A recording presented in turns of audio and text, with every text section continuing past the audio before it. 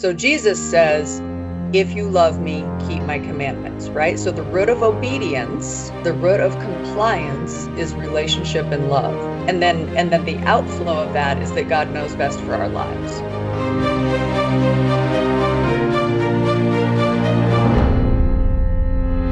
Hello, this is the Adventure Through the Bible podcast. My name is Matt. Joining me today is Eric. Hey, glad to be here. And Tracy. Morning. And Karen. Morning. Greetings from Iowa, everyone. I am the remote one. Yeah, I am the remote one this week. I am in my wife's aunt's sewing room, recording from Hartley, Iowa, way up in the northwest corner of the state. So it's I'm an hour ahead of you guys, and we're talking schedules earlier, and I'm looking at my clock on my computer, going, "Oh, we really need to get going then." But I'm an hour ahead, so I'm ahead of the game. You guys want to know what happens? Any stock tips or anything like that? Yeah, please let us know what happens in the future. Well, the sun came up, and that's about all I know. So yeah, that's where I am. We're here for Easter weekend. We're recording this the Saturday of Easter weekend, and so that's why I'm here, I guess. I don't know, but yeah, just contemplating all the things that Easter entails, and the sacrifice that Jesus made, and the resurrection, and all the implications of that. It's just a lot to think about. And hopefully you, as our listeners, are considering those things as well as you hear this, and hopefully your Easter was good, and you had a good time of reflection. So let's get into our discussion this morning. We are we are picking up in 1 Chronicles, sort of starting in chapter 23. Really, everything good starts in chapter 28, though. And let's see, where were we last week? Because there's been a lot of things going on in the last couple of weeks in the life of David and his son Solomon and Absalom. And David wanted to build a temple, and basically God had told him that he wasn't going to be able to do that. And so where we pick up this morning is with Solomon has been instructed to build the temple. Now, he isn't quite king yet in our reading. It's been bouncing back and forth in the reading of who's where and who's doing what at what time. But David pulls together all of these leaders of Israel, and he tells them all that he wanted to build a temple for God, but God turned him down because of his violent history. But David points out God did still choose him to be king. And so through that, then his son Solomon will be raised up to be king next. And Solomon is going to be the one who's going to build the temple. God said, "Moreover, I will establish his kingdom forever if he is steadfast to observe my commandments and my judgments." Now, that's something that we've talked about here a lot of times. There's a lot of if-then statements in the Bible where if a promise is made by God, a lot of times there's some responsibility on our part to do something. It's no different here for Solomon, where he's going to be expected, if he wants God's blessing, he's going to be expected to toe the line a bit. And David says to Solomon, if you seek God, he will be found by you. But if you forsake him, he will cast you off forever. What do you guys think? I mean, I guess we have a little bit of foresight in having probably read through a lot of these stories before and knowing where Solomon goes. Because things start off well with Solomon, but we know that things don't end up so great down the road. Well, it's a journey. Isn't that the story of every human life? I mean, you have you fall in love with God, you step up to the responsibilities he's given you, you live up to them in the fullest, and then somewhere along the line you get distracted, or you get busy, or it feels like it's not important anymore, and so you kind of fade off in your devotion. And then after a while you notice again, oh shoot, no, I'm not doing this right. I need to kind of renew this. I mean, to me, that's prime human condition for planet Earth. And it's more obvious for him because he's in charge of a nation and he has a huge harem and riches beyond compare and more horses than you can count. You know what I mean? But I think he's just sort of a bigger, shinier example of what every human goes through. Mm-hmm. You know, I like to look at it too, and I think I mentioned this a couple of weeks ago, is that it is a journey, you know, and to keep on fire and keep that zeal is hard. And I think at Yeah. sometimes you have your peaks and your valleys. And while we look at David and think, we automatically go to David and Goliath, that, this is his whole life. We get a picture of his whole life, the ups, the downs, the poor decisions. But then too, I think, there was a time where we said, you know what? He didn't ask the Lord what he should do first. And then you start to see the mistakes that are made and the trials and the tribulations and the removal of protection. But then you see him come back and you see him talk to the Lord and see what he should do, and, in the twilight of life. So I think it's just that whole life journey that, you know what, you can be on fire, you can make mistakes, but you know what, God always provides a way back. And I think David is a good example of that. And I think through the whole thing, he still remains, a man after God's own heart. Mm-hmm. Well, David gives Solomon the plans, and this is interesting to me because I hadn't quite thought about this before, but it says he gives him the plans that he had by the Spirit. So the plans that David gives Solomon to build this temple are given to him directly by the Holy Spirit, much like the plans for the original tabernacle were given to Moses by, I guess you could say, by the Holy Spirit.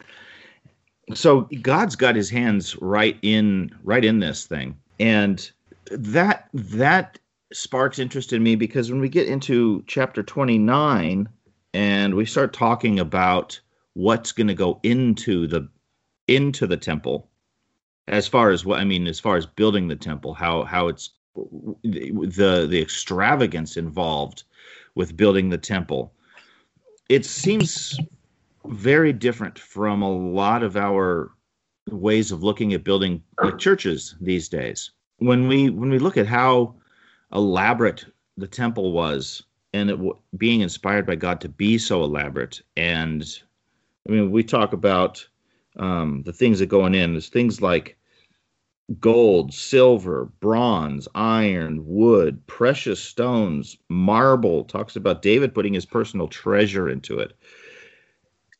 And these days, it seems like we're constantly fighting a budget. It seems like there's a lot of times where very much, we just need a place, which is fine. But, I've been in some places where it's like, well, we don't want to put a lot of money into this. We don't want to go overboard on our church. What do you guys think of that?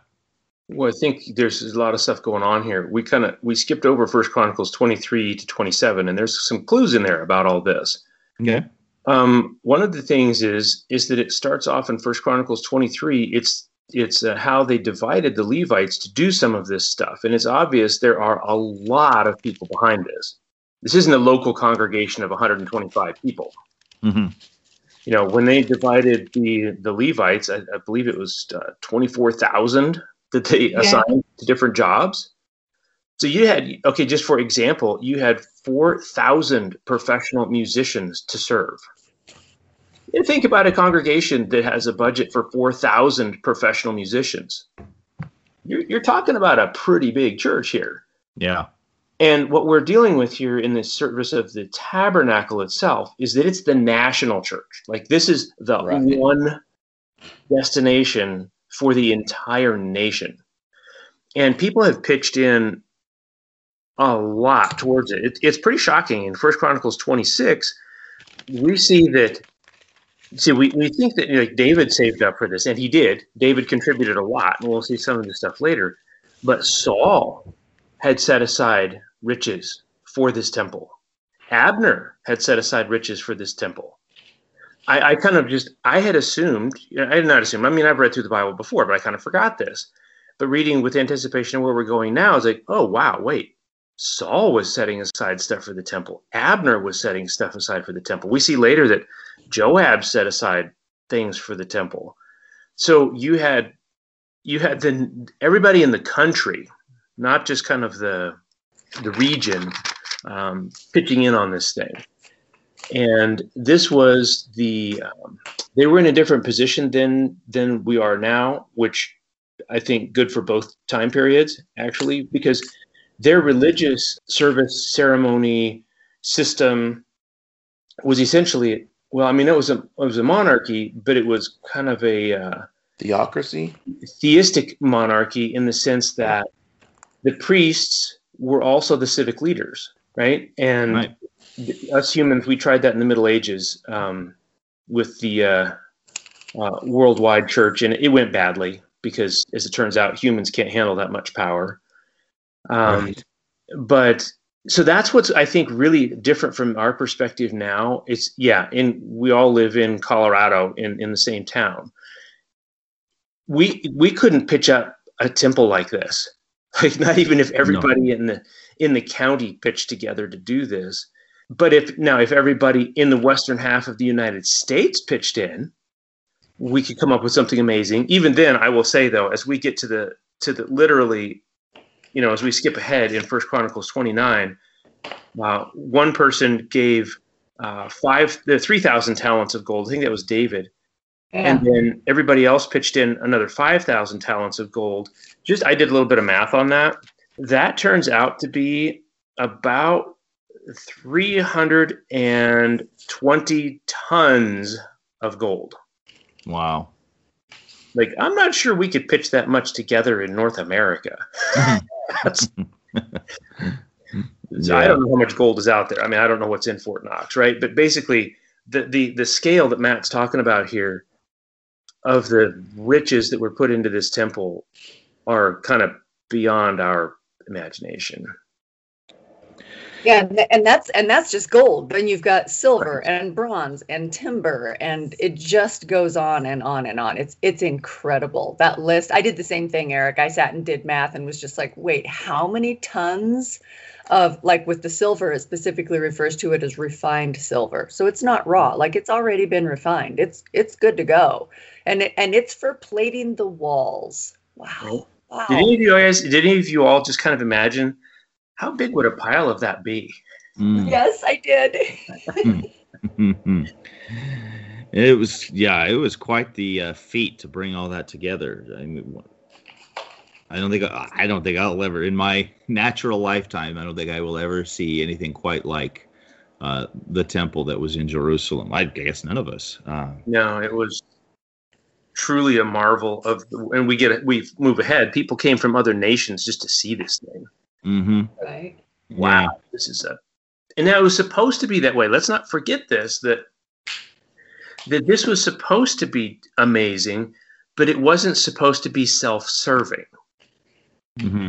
Right. And we get that mixed up in our lives, spiritual life, monetary life, political life, you name it, doesn't matter. We get that mixed up that these things in and of themselves are not bad. We just have a terrible propensity to use them wrong, to idolize them. Put too much weight on them, yeah.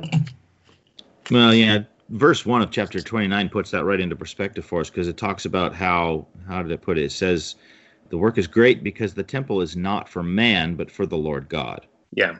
We do have some amazing churches and temples. I was doing a job a few weeks ago, and I went by a relatively new Mormon temple over in Fort Collins. Oh, and wow. It's a big, beautiful building. Very interesting. I mean, I don't know what goes on in there. I'm not a Mormon. I'm not not currently close friends with any Mormons. I haven't heard that you have to be invited to be allowed into that building, which strikes me a little odd. But my point being, it's this amazing building. And these days we can kind of look at, big extravagant churches, and sometimes we go, well, we know where their money goes. You know what I'm saying? Yeah, and that's been a problem, since forever. When Moses collected the offerings for the tabernacle, they were so willing and they were doing it by choice that Moses had to tell them to stop. Sometimes in modern times, from now, depending on the church, all the way back through the Middle Ages, people weren't necessarily giving out of their generosity of their hearts. They had a pretty heavy hammer held over their head, and you will give this much or you will be sentenced to hell or purgatory. Well, and I think the sort of the human grandeur of your place of worship, and I think you were kind of alluding to this earlier, like, how do we handle this? Is there worship value in an elaborate, gorgeous, awe-inspiring worship environment? Is that humans' best effort to give respect to God and point to his glory? Well, in this case, I think the clear answer to that is yes, because it's not even human effort. It's God's plans. Like God says, here's how I want you to build my temple. So clearly, at least in some ways, there's value to this to God. And yet we humans are so easily distracted from God that it seems like anything that interrupts our view of him, we pause and we focus on that instead. And hey, now we're worshiping that instead, at least in the focus of our thoughts, which really is the root of idolization. It's like, well, what do you spend your time thinking about? What are you prioritizing? And so that's where it gets tricky. And I think that if you look throughout history, the things that I see is there's been periods of time where grandeur and awe-inspiring architecture and give until you bleed generosity has been the order of the day. And then there's been other points in history where it was like, no, you can literally sit in the humblest home, tip your face to the sky and connect with God. Like this requires no special ambiance. So I really think there's value to both types of worship. And, different religions, I think, over history have kind of emphasized different aspects of that. But I think for the human experience, I at least find value in the entire spectrum. There are times when I want to go to church, and there was one fellow in our church, in the church that I go to, that at one point said, well, yeah, what difference does it make if you're at church or at home? Sitting in church should be like sitting in your own living room with your friends. You're just all worshiping God now, right? And that's a very relaxed, intimate, come as you are type of ambiance. And that is one worship attitude. And your surroundings would look different. Like if that's what you're doing, you can't walk into the grand cathedrals of the earth and feel like you're in your living room having a one-on-one conversation with God. That's not what that inspires, right? So I don't know. There's a big difference. I think it's all valuable. I think any way that you can worship God, he deserves it. Mm-hmm. But I think the biggest sort of weakness to building these grand, elaborate things is that they become the focus, and the rituals that go on there become the focus instead of seeing through them to the God they're supposed to point you to. And I can see that. And I think we had a pretty good glimpse of it, that kind of feeling and that kind of, grand worship and intimate worship, especially here recently with COVID, where a lot of us went to the Zoom, the YouTube platforms and that kind of thing for church. And, some of it was, received well, and other people just didn't enjoy it much. Yeah, it's all those things. All those things. I want to go back to one that you mentioned earlier, Matt. You were referring to something else, but the verse itself is really powerful. It's in 1 Chronicles 28, 9 and 10. They are some of the just most amazing verses. I want to read them in case our listeners aren't able to look it up right now. 1 Chronicles 28, 9 and 10. And you, Solomon, my son, know the God of your father, and serve him with a whole heart and with a willing mind. For the Lord searches all hearts and understands every plan and thought. If you seek him, he will be found by you. But if you forsake him, he will cast you off forever. Be careful now, for the Lord has chosen you to build for the sanctuary. Be strong and do it. That verse 9 has so much going on in it. It's kind of amazing. I just want to hit a couple things where David is saying to his son, "Know the God of your father." He's saying, "Yeah, you know what? I served him," and then it says, "But serve him with a whole heart and willing mind." Basically, he's saying, "You," as I read it, you have to take the torch. Like, you inherited my genetics, but you did not inherit my relationship with God. Like, you can't. I mean, my daughter looked a little bit like me, more like my wife, luckily. And my son, resembles me in some ways, in character and the way he looks, but neither one of them can inherit my experience or a relationship with anybody. They can't. Think about this. And you all who are parents, you run across old friends from high school or college or whatever. You're like, oh, hey, awesome, great to. And your kids are standing around rolling their eyes. They're like, oh, seriously, why? How long's Dad going to be talking to them? No, why do they have that attitude? Because they don't know this other person, right?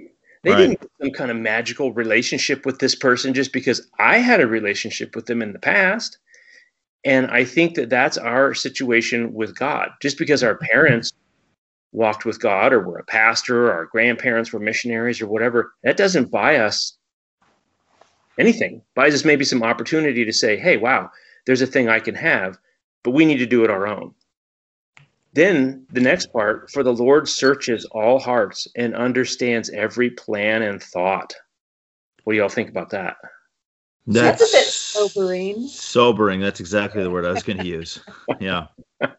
When I read this, I had a more personal experience with this because when I read it, I think it was one of those things that almost to me personally, every parent should almost say to their child. That parting word when maybe they leave the nest. So when my son went to the Coast Guard, this was, kind of, in a way, something that I told him. And then I think I did the parenting thing, and I was always reminding him, hey, did you go to church? Did you go to church this weekend? Did you go to church? And he came back to me with this exactly. He's like, Dad, I'm not sure I have the same relationship with God that you do. I'm working on it right now. And it was, in a way, it was a little bit heartbreaking to me, but it brought this home right here that, you know what? I can't form that relationship with God for him. It has to be personal. And I think when you go through life, you develop these things because sometimes, and there's some of us here right now that have had certain medical conditions that, with our spouses that change that and alter that and make us more see our own mortality and how precious life is, through our spouse. And it's just one of those things. It's a journey of life that, when this is what forms your relationship and your foundation and your core with God, and nobody else can do it for you. It's very personal. 100%. Right. It's interesting that we see David actually interacting with Solomon as his son in some sort of proactive way. His other sons, it was just kind of like he put the dial on auto and sent him out the door. I don't really know. It's not really a lot talked about, but we see David actually being pretty like Solomon. Let me tell you something. And there's more he talks about later too, more political stuff. But I find it interesting. Also here where the Lord searches hearts and understands every plan and thought. I think that's just worth saying, like, well, there's a statement. There's a fact. Yeah. David's saying this thing, and like gravity, whether you believe in it or not is really not what's the acting force here. And then where he says, if you see, this is the great news though, if you seek him, he will be found by you. I think that is true of all of us today. That's all of our listeners. That's everybody here on the podcast.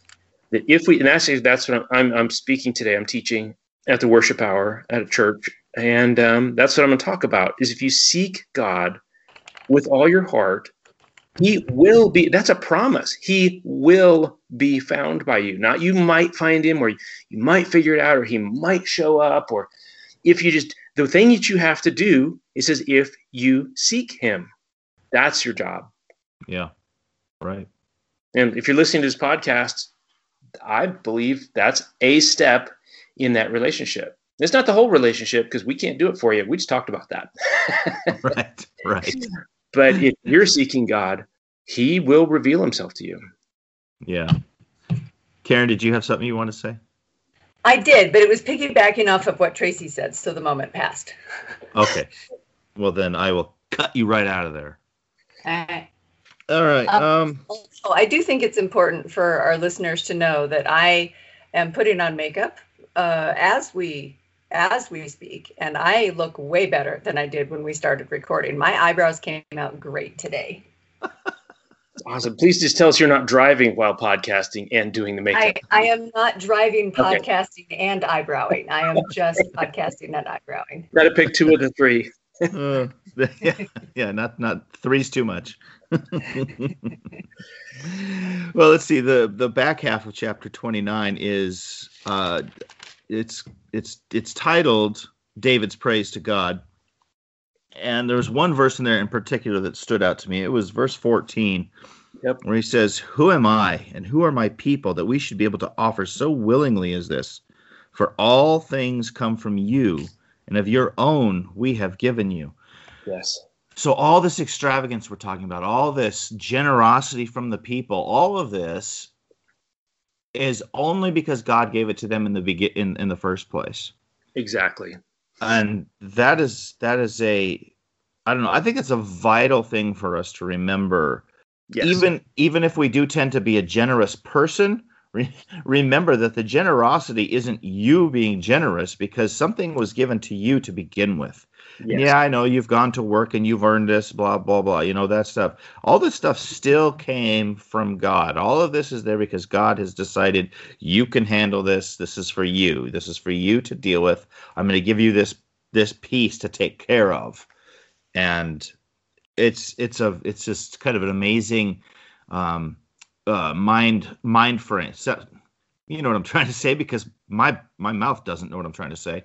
But that's yeah, but a frame of mind to remember where everything comes from. That's what I'm trying to say, Eric.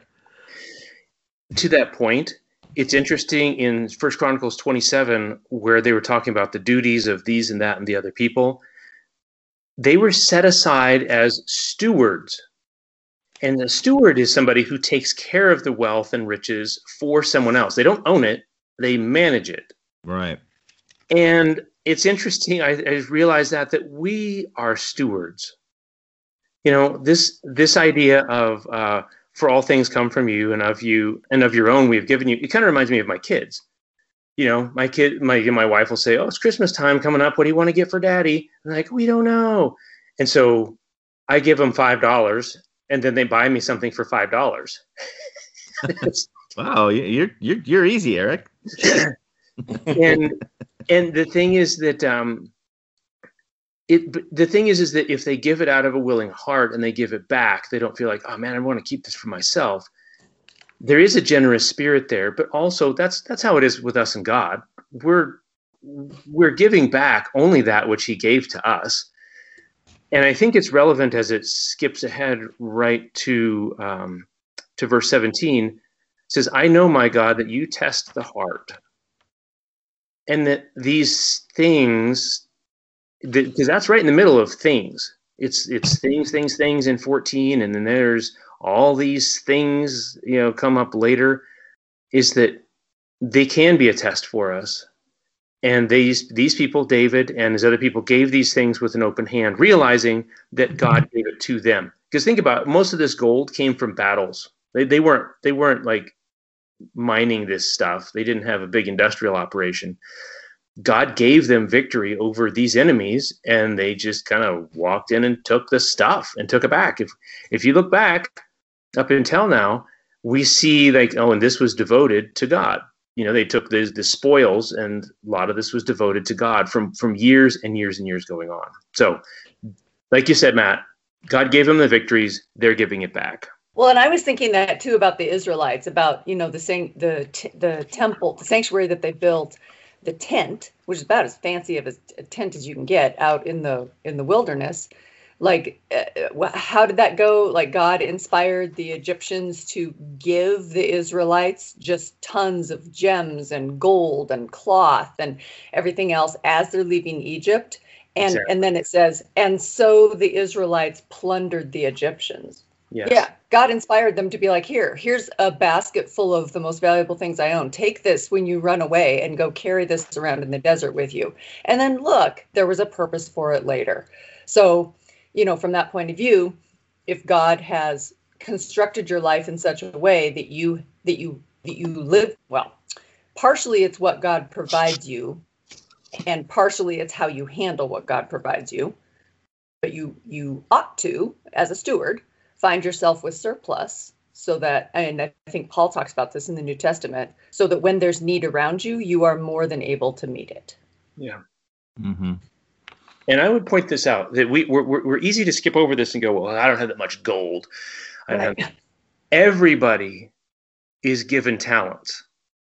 Every single person. For starters, in case you doubt this, everybody listening here gets exactly the same number of minutes in the day as everybody on this podcast. Okay,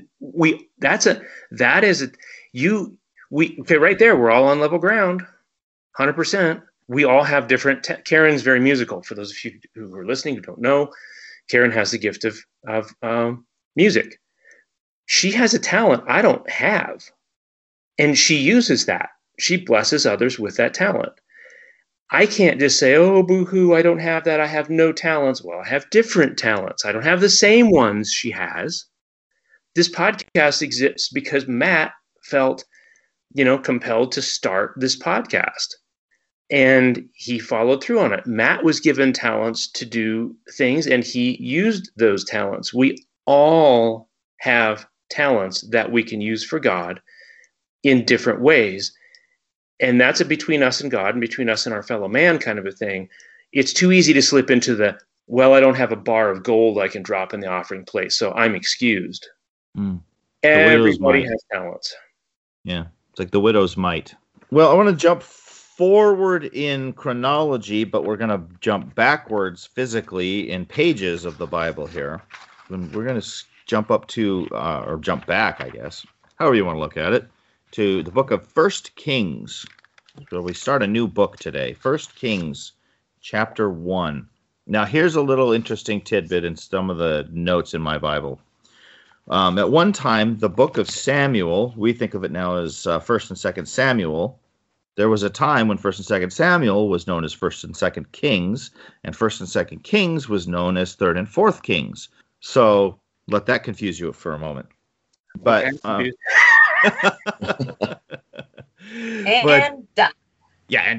But for ease of finding things for us in more modern times, things have been separated out a little bit differently. Now, I had a little wrinkle put into my brain on something here in one of the notes here in 1 Kings of how things are divided in the Bible. And apparently, I'm going to probably completely mispronounce this word. The Septuagint. Septuagint. Thank you. That's it. Septuagint. That would be the Greek translations of what we're reading, I believe. And sometimes we get the divisions in these weird places because the Septuagint, I guess, required more scroll space than the Hebrew. I don't know why they couldn't write smaller, but that's what's written here in my Bible. But those times you come to the end of a chapter and it's like it's cut off in the middle of a thought, and then it picks the thought up again in the next chapter. You're like, why did they separate that there? Well, it seems to be maybe it's because that's where a scroll ended. And then you pick up the next scroll and you keep reading, and then we called it a chapter, that was just sort of an interesting little tidbit in my brain going, oh, okay, I kind of get it now, because there's been a lot of times I'm reading through, I'm like, why did they stop that there? Why didn't they just go another half a paragraph, So anyway, if I haven't confused you enough with all of that, in the book of 1 Kings, chapter 1, we get some more fun family political intrigue. David, at this point, is 70 years old. And apparently he's got bad circulation. Can't keep himself warm. Comes up with this... Somebody comes up with a plan. I asked my wife if this plan would be okay. I already know the answer. Like, you were still allowed to make the trip? Yeah, well, we were already in the car, and I said, hey, listen to this. When I get old and cold, this is what I want to happen. And she says, if you could find a woman to do that for you, you go for it. So let's tell the readers what the plan was. What David do? So the plan is 70-year-old wrinkly crotchety David can't stay warm. And somebody says, you know what? Let's find him a nice young virgin to take care of him and keep him warm. I don't I don't know exactly how this was going on. I don't know if she'd curl up with him and use body heat to keep him warm. I think literally that's what the deal was. I think so. Yeah. I think so. But it's funny because it says right there. It says how did I put it in mine? It says the king did not know her. And when we're talking about somebody knowing something, we're talking about like the same kind of knowing as Adam knowing his wife, and then they have a baby, So there was nothing sexual happening here, but just, David had this nice, pretty young girl to curl up next to him in bed and keep him warm. Now there's a lot in this story because we see Abishag, the Shunammite, that's her name. She's the most beautiful one they can find in the entire nation. And we think about this as like, oh, how awful is this? This is terrible. It's like, it would be hard to imagine an honor higher for the family of Abishag or for her than what happened to her. I mean, she went from wherever she was at, and now she is like set up for life. She's the most, one of the most famous women in the country. She's provided for, she's riches. She's got all this stuff going on. And I think she had political clout as well. She carried some with her, maybe not herself, but we'll see it show up later. I think it is not without reason that the author of First Kings here says, but the king knew her not. Think about David and his tendency to, should we say, like the ladies. To women? Yeah, his relationship with women. This is significant when it says, I think the king knew her not. Personally, I think maybe this was kind of our sign that David finally said, I'm gonna keep this thing between the guardrails here. I'm gonna stay in my lane. I don't know. What do y'all think?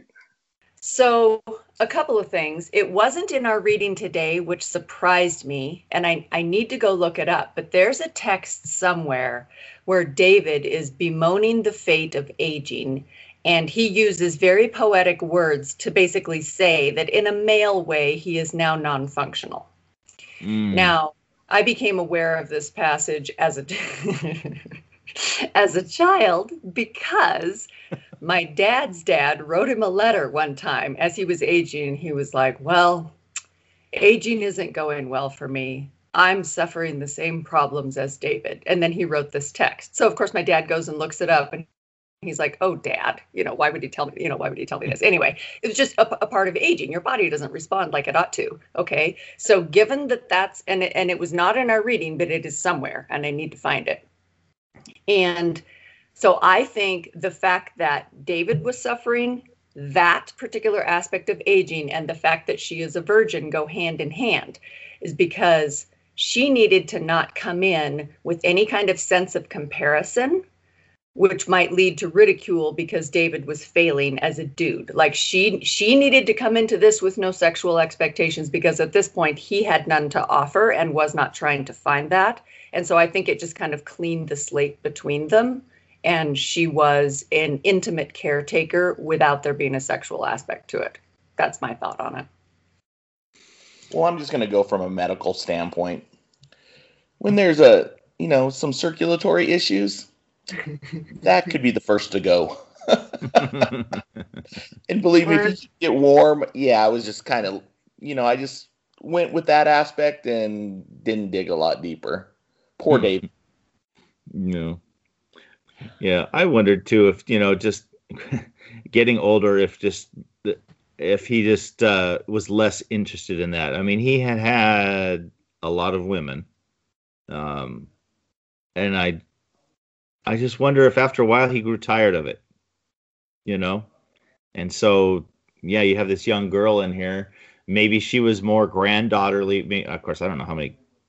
Yeah, I don't know. There's just, it's just interesting that it is very interesting to see David having this.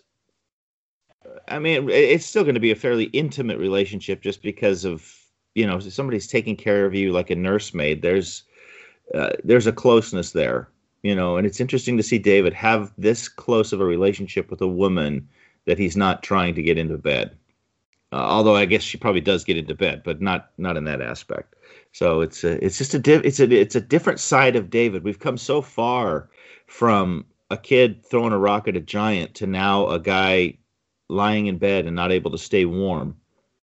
It's I think it's a big lesson for us on, like we started the whole podcast, our lives change from, day to day, year to year. And are any of us the same person we were 20 years ago, 40 years ago?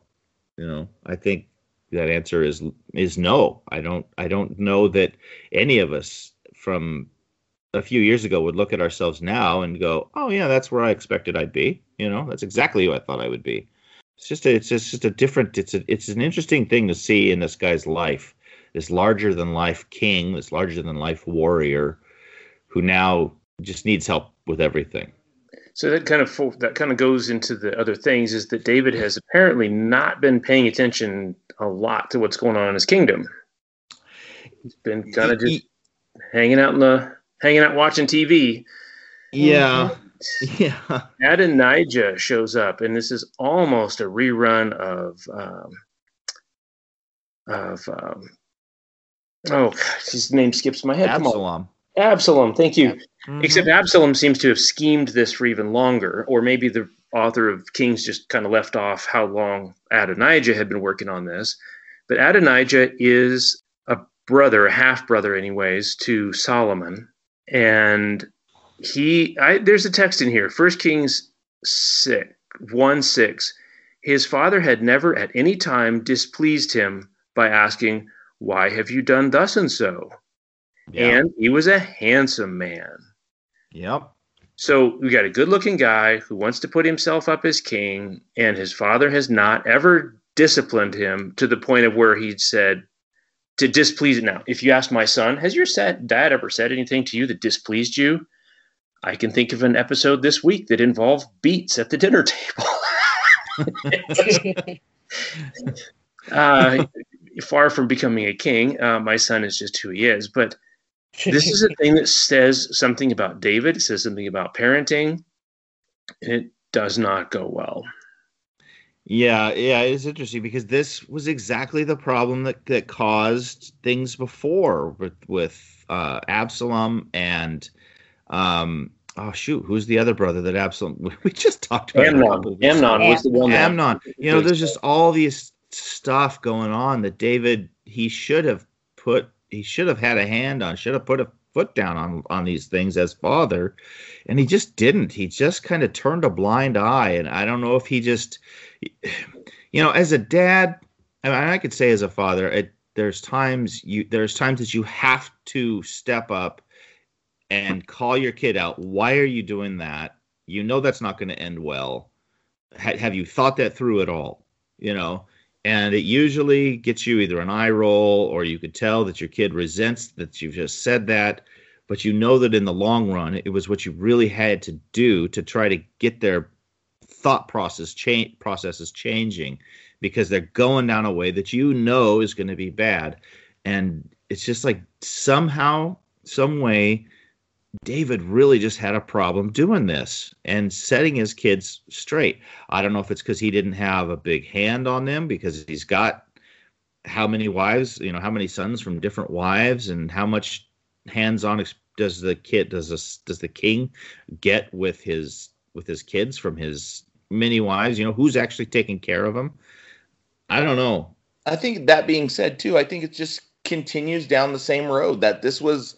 Unfortunately, it was David's flaw in his parenting style. He was very hands-off, and I think we see this with everyone, all of his kids, and it just kind of kept going. And I think we're just seeing a continuation of that you didn't have a great parenting style. Yeah, it was one of being hands-off and not really correcting or disciplining his kids to the point where I think it just escalated. If you don't correct them early on, it just tends to build. Mm-hmm. Yeah. Well, his son Adonijah, he decides he's going to put together himself a posse. And he's got some chariots, and he's got some horsemen. He's got 50 men to run around with him, and I guess that makes him think he's all that in a bag of chips. That's an old phrase that my kids would probably roll their eyes at me for saying. But he apparently thinks that he's something. I don't know. In my mind's eye, I can kind of picture with his gold chain around his neck and his tank top shirt on. Kind of a Jersey boy type thing going on here, where he's like my dad's king and I'm going to be king. He decides he's going to be king. He just decides I'm going to be the king. Yeah, and these other people, some people support him. And it's interesting though. Verse 10 pops up right in the middle of this. But he did not invite Nathan the prophet or Benaiah the mighty men, or Solomon his brother. Right. He knew who was not going to dig his plan. Yeah. And there are people, I'm going to encourage our listeners to think about this. If you're planning to do something and you know, well, I'm not going to tell so-and-so and so-and-so because they're just going to think that's a terrible idea. Stop and ask yourself, why? Are you just avoiding telling those people because you know they're going to speak truth to you? And so you don't want to? Because I know this. Come on, think about this in your own life. We want to do something and it's probably not a good idea. And so we just don't tell the people who we know are going to tell us it's a bad idea. We just go and tell the people who we know are going to tell us, yeah, that sounds like a great idea. Right. Right. Yeah, that does seem exactly what happened here. He's very much avoiding the people that would tell him, no, you can't do that. But even though he doesn't invite anybody to his little party, his little whatever you want to call it, I don't know. There's just the whole thing just seems like a big sort of. It's just there's just an immaturity about what's happening here with Adonijah to me, and he's even got, this is important here. He's got Joab. Yep. And Abiathar on his side in this thing too, which is interesting. Joab, well, interesting, but maybe not surprising, because Joab has definitely shown that he has ambition. He never had ambition to hold the power of the kingdom for himself, but he very much liked being in a position of power where he got to do the stuff he liked to do. Yep. And it seems like he's thinking this is going to be his best shot. Is with this other son. But even though Nathan wasn't invited, Nathan still finds out, and he goes to Bathsheba. Now, you want to get somebody involved when you have somebody who is trying to take a grab from a kid. You get mom involved, you get Mama Bear involved, and now you've got troubles to deal with. And Nathan goes to Bathsheba, and he says, basically, Adonijah is trying to steal this thing right from underneath Solomon. Wasn't Solomon supposed to be the king? And here Adonijah is setting himself up for this. And he's talking about how Israel is watching to see who David is going to name as the successor. So they make a plan that Bathsheba is going to go to David and confront him about this. Not confront him. Well, yeah, I guess confront him about this. And remind him, hey, wasn't Solomon supposed to be king? And if you let this thing happen with Adonijah, this is going to put Solomon and me in a bad place. Because people then are going to think that we are the upstarts. They're going to think that we are the ones who are trying to make a grab when you've already said Solomon is the one who's going to be king. Yeah, rest of you get the idea that David had already somehow at some point said Solomon's going to be king, but then he never really did it. He didn't actually follow through and make the whole thing happen. Because somewhere it said Solomon was coronated again. And so it seems like some people knew that Solomon was going to be the king, but David hadn't really done this whole thing because Adonijah specifically does not invite Solomon. He invites all his other brothers. So he knows what's up. Also, it says, that God selected Solomon. And I'm wondering, sounds like God had said, look, this is what I want to have happen. But then David he only took a half swing on this the first time. Any of the other guys get that? Was he read it?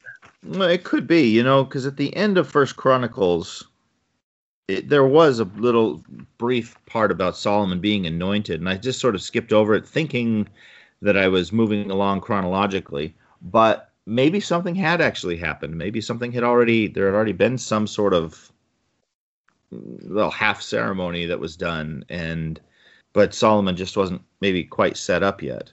Yeah, I don't really know what's going on, but basically, David knows that Solomon's supposed to be king.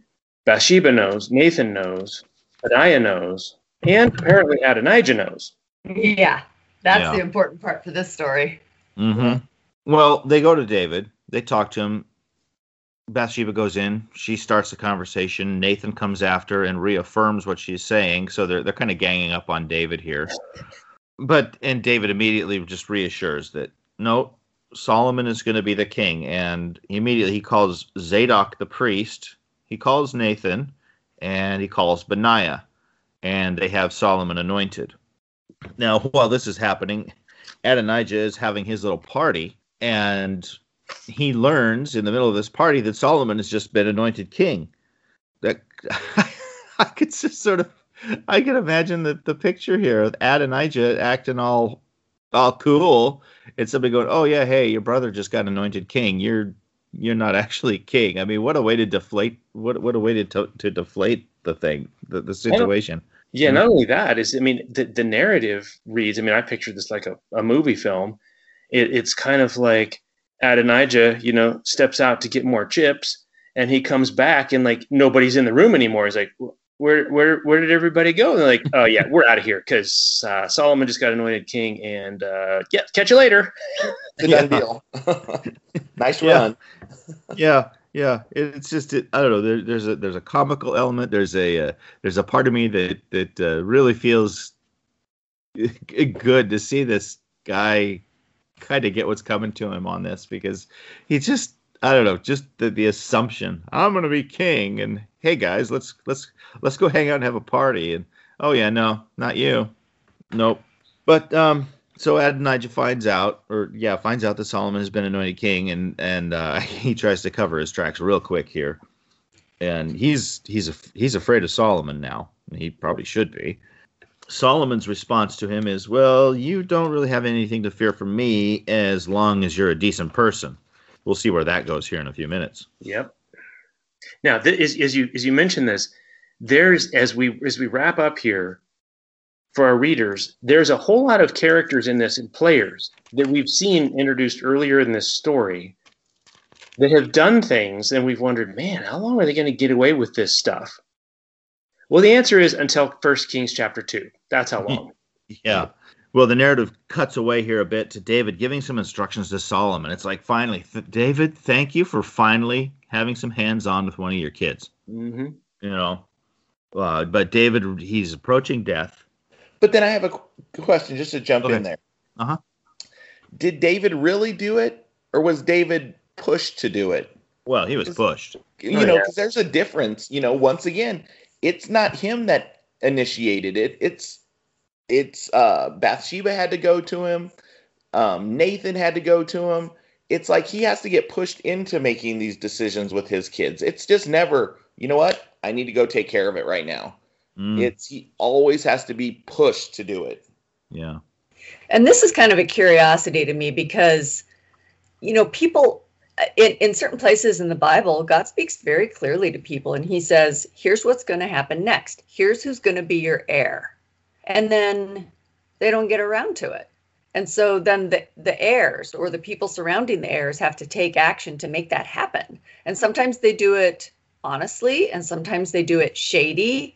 And it's just kind of strange. To me, this isn't the only example that we see in the Bible of when somebody had specifically had their heir set out by God and yet didn't take steps to initiate that so that it could actually come into fruition. Mm-hmm.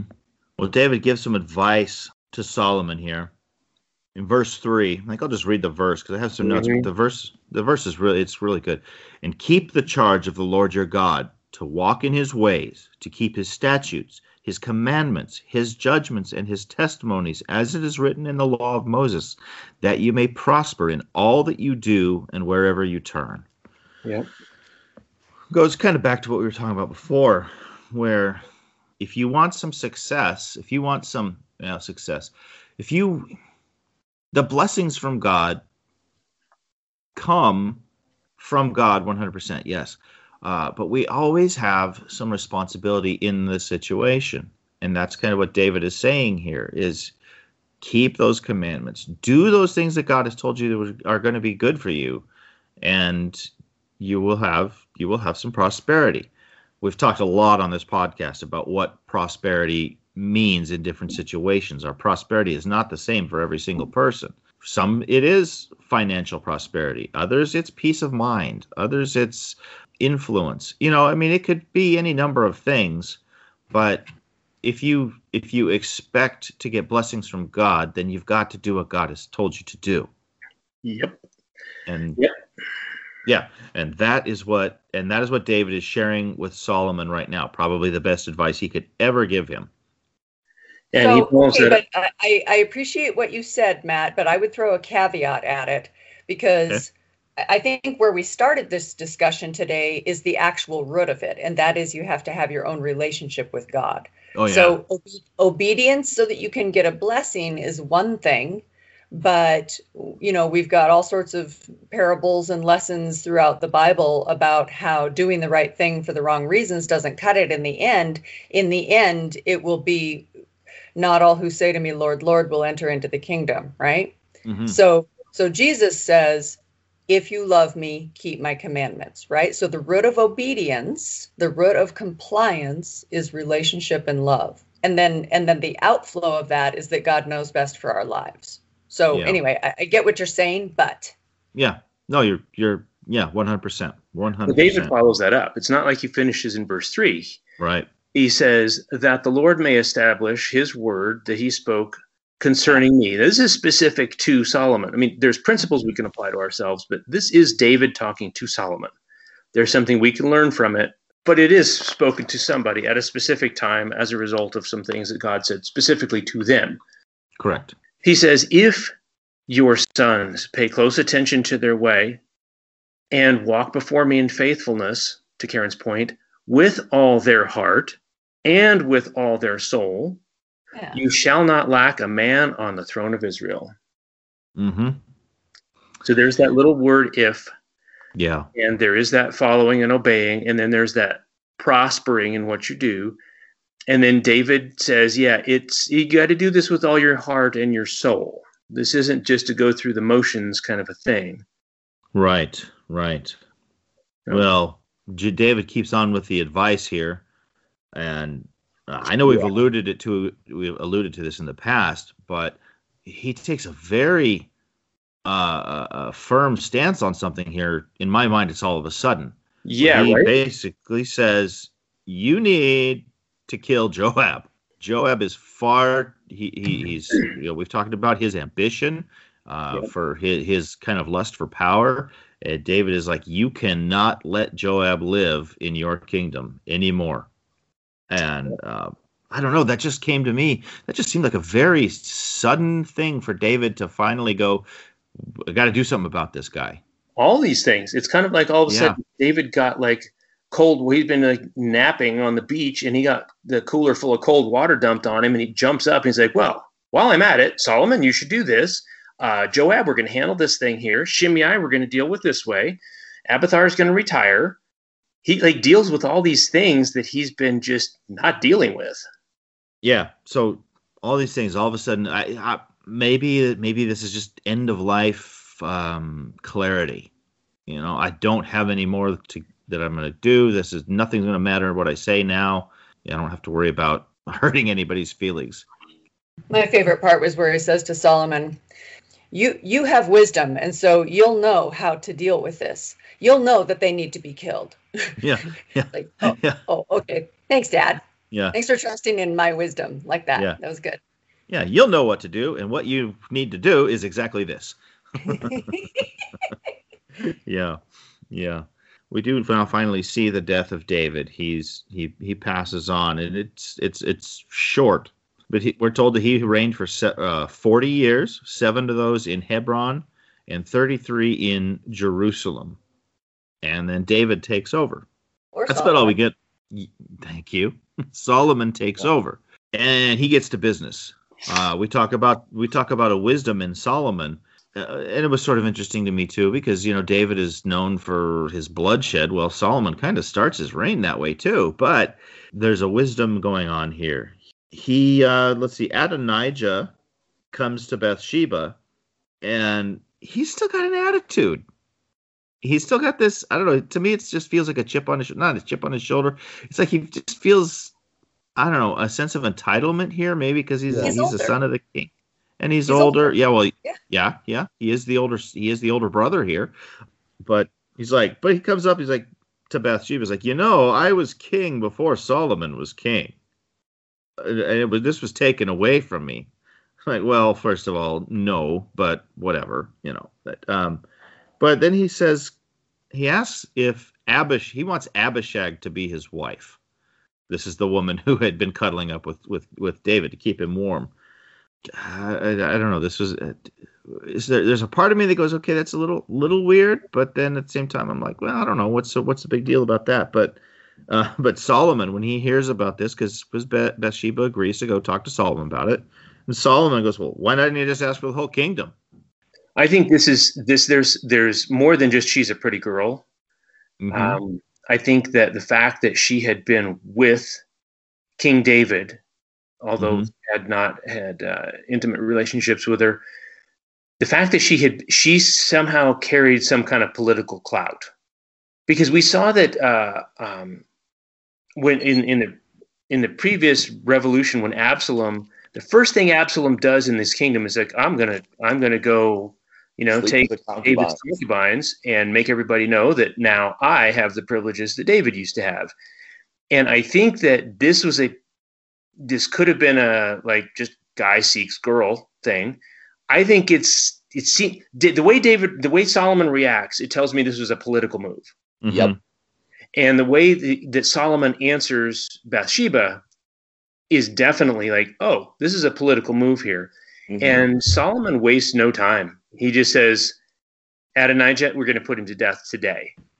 Boom. And it's a done thing. We're not talking about this anymore. This is a done thing. And we see, I think this is interesting. We see Solomon we've seen David kind of be passive about some things.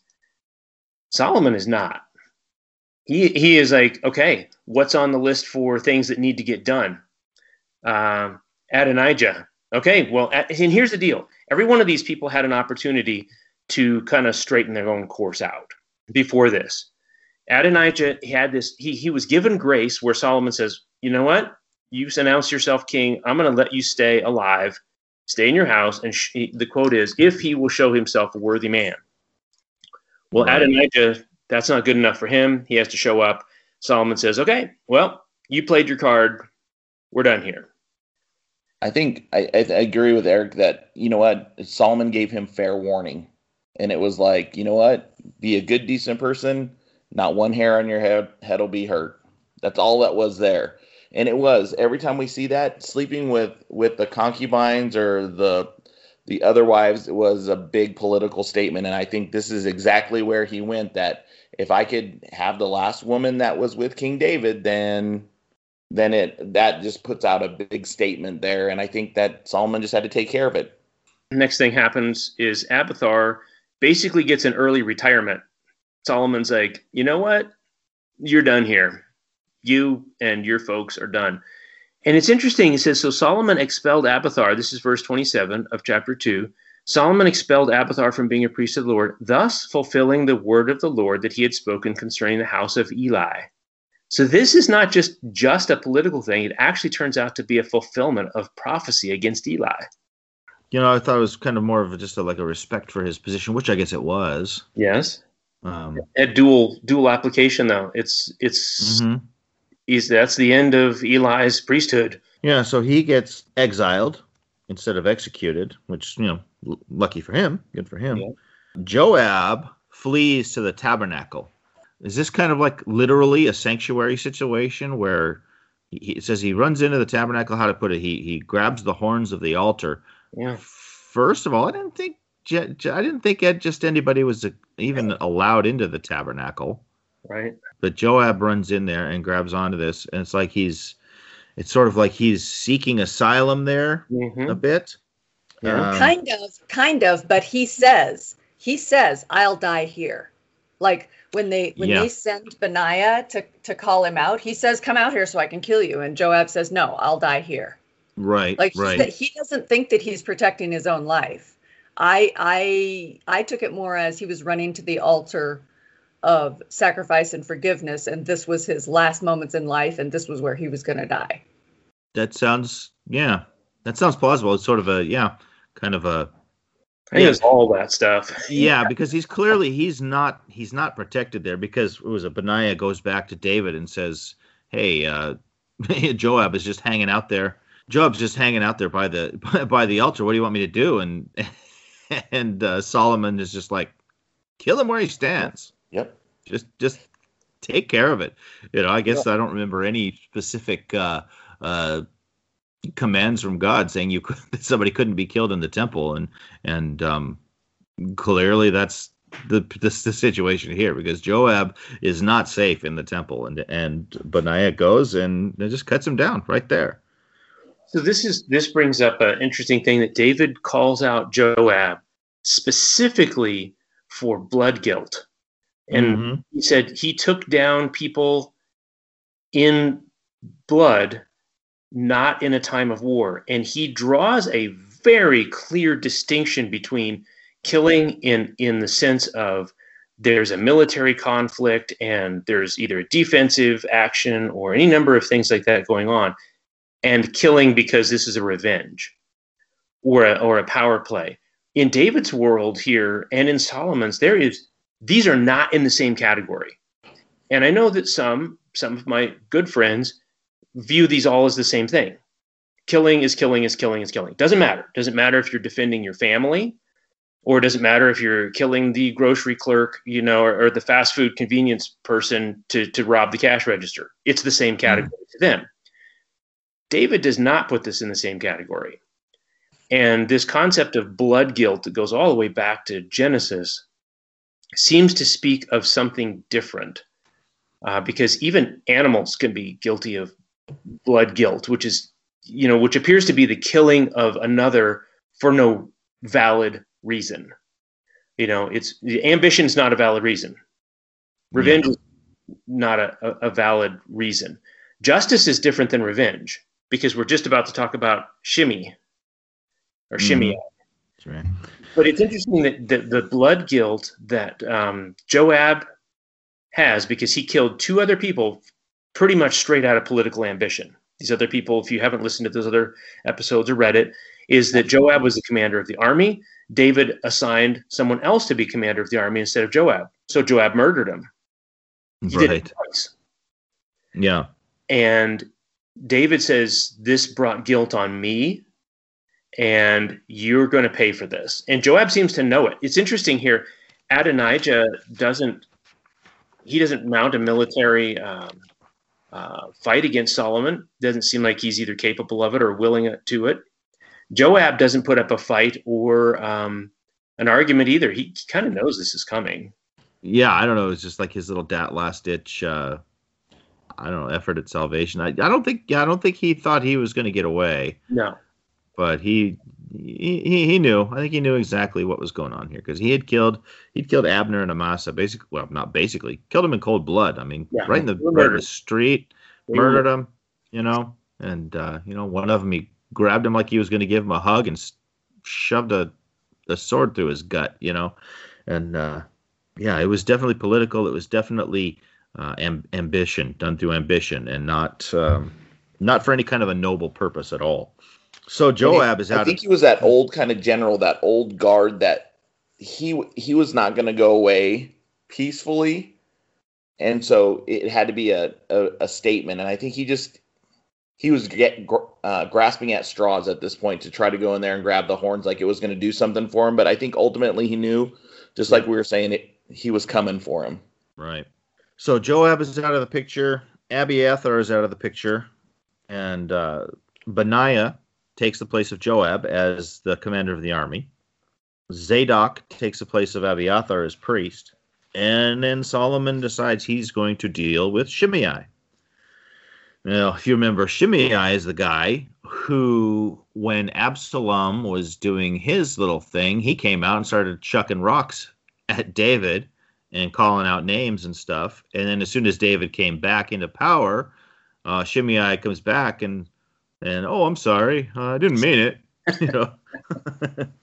And it was.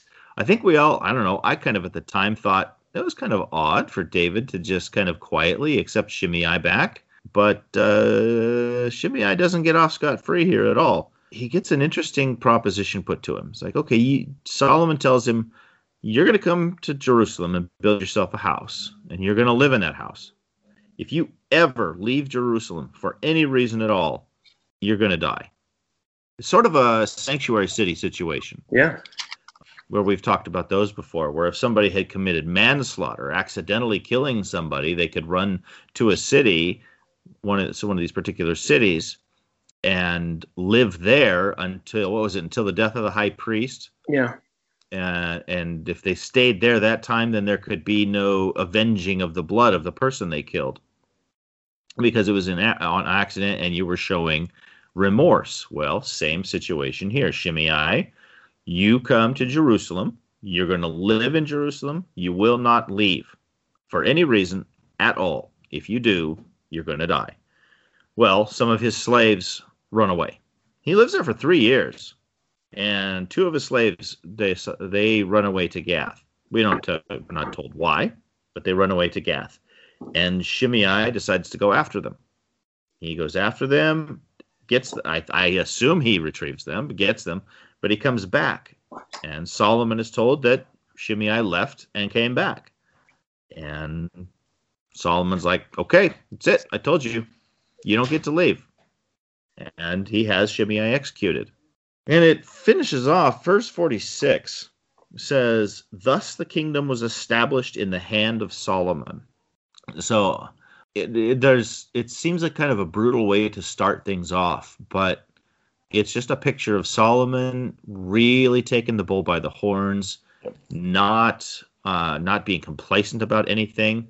This is now his kingdom. This is his regime.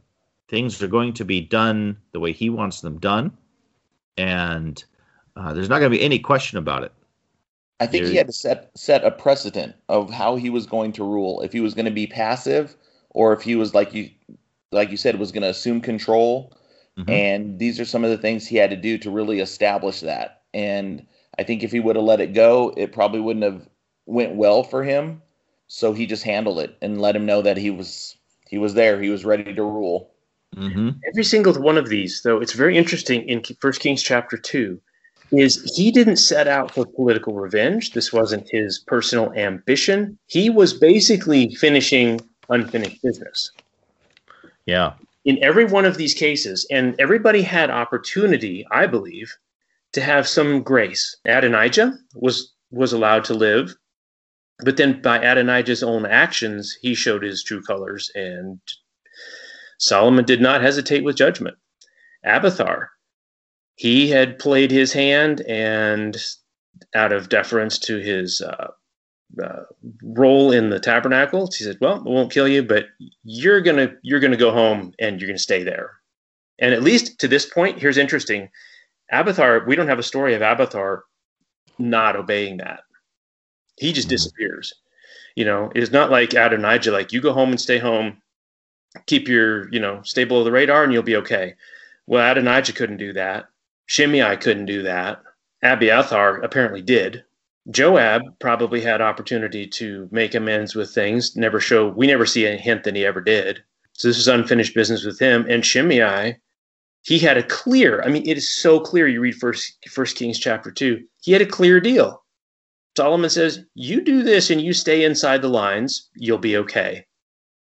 Let your actions come back on you. And Shimei, he can't do it. Yeah.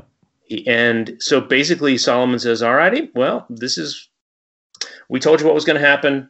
Now it happens. And it's a straightforward thing. And to Tracy's point, people now know, if they were looking like, wonder what kind of king Solomon's going to be. It's like, well, if Solomon says this better happen, well, we know that that's probably what should happen, because we know there are consequences when he doesn't blow it off. Yeah. I wonder, just based on our discussions about David, how this looked to the kingdom.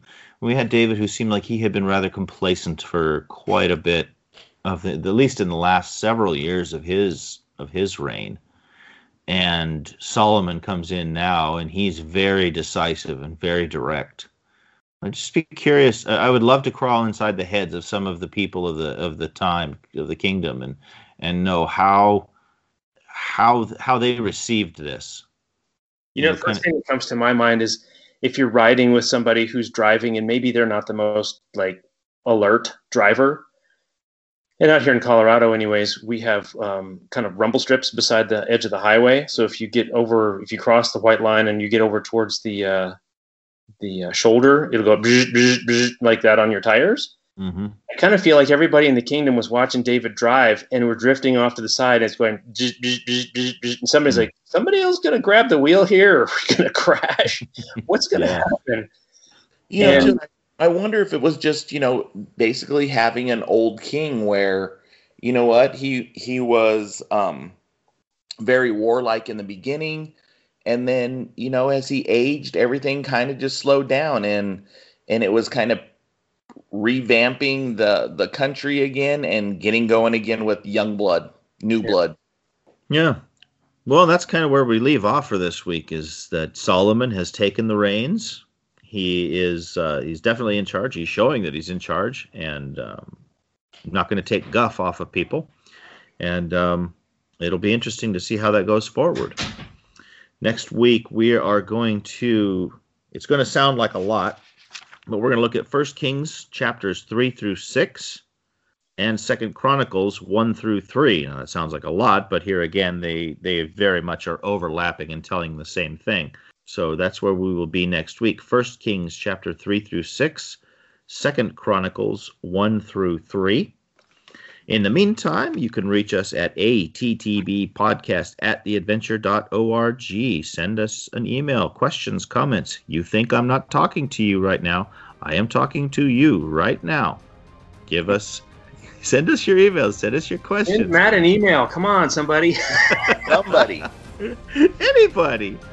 My wife does it, but come on. No, seriously though, I want to know how we're reaching you. I want to know if we're ticking off the marks for you. Are we answering the questions you have? If you don't send me an email, I guess I'm just going to assume that we're doing everything perfectly. So.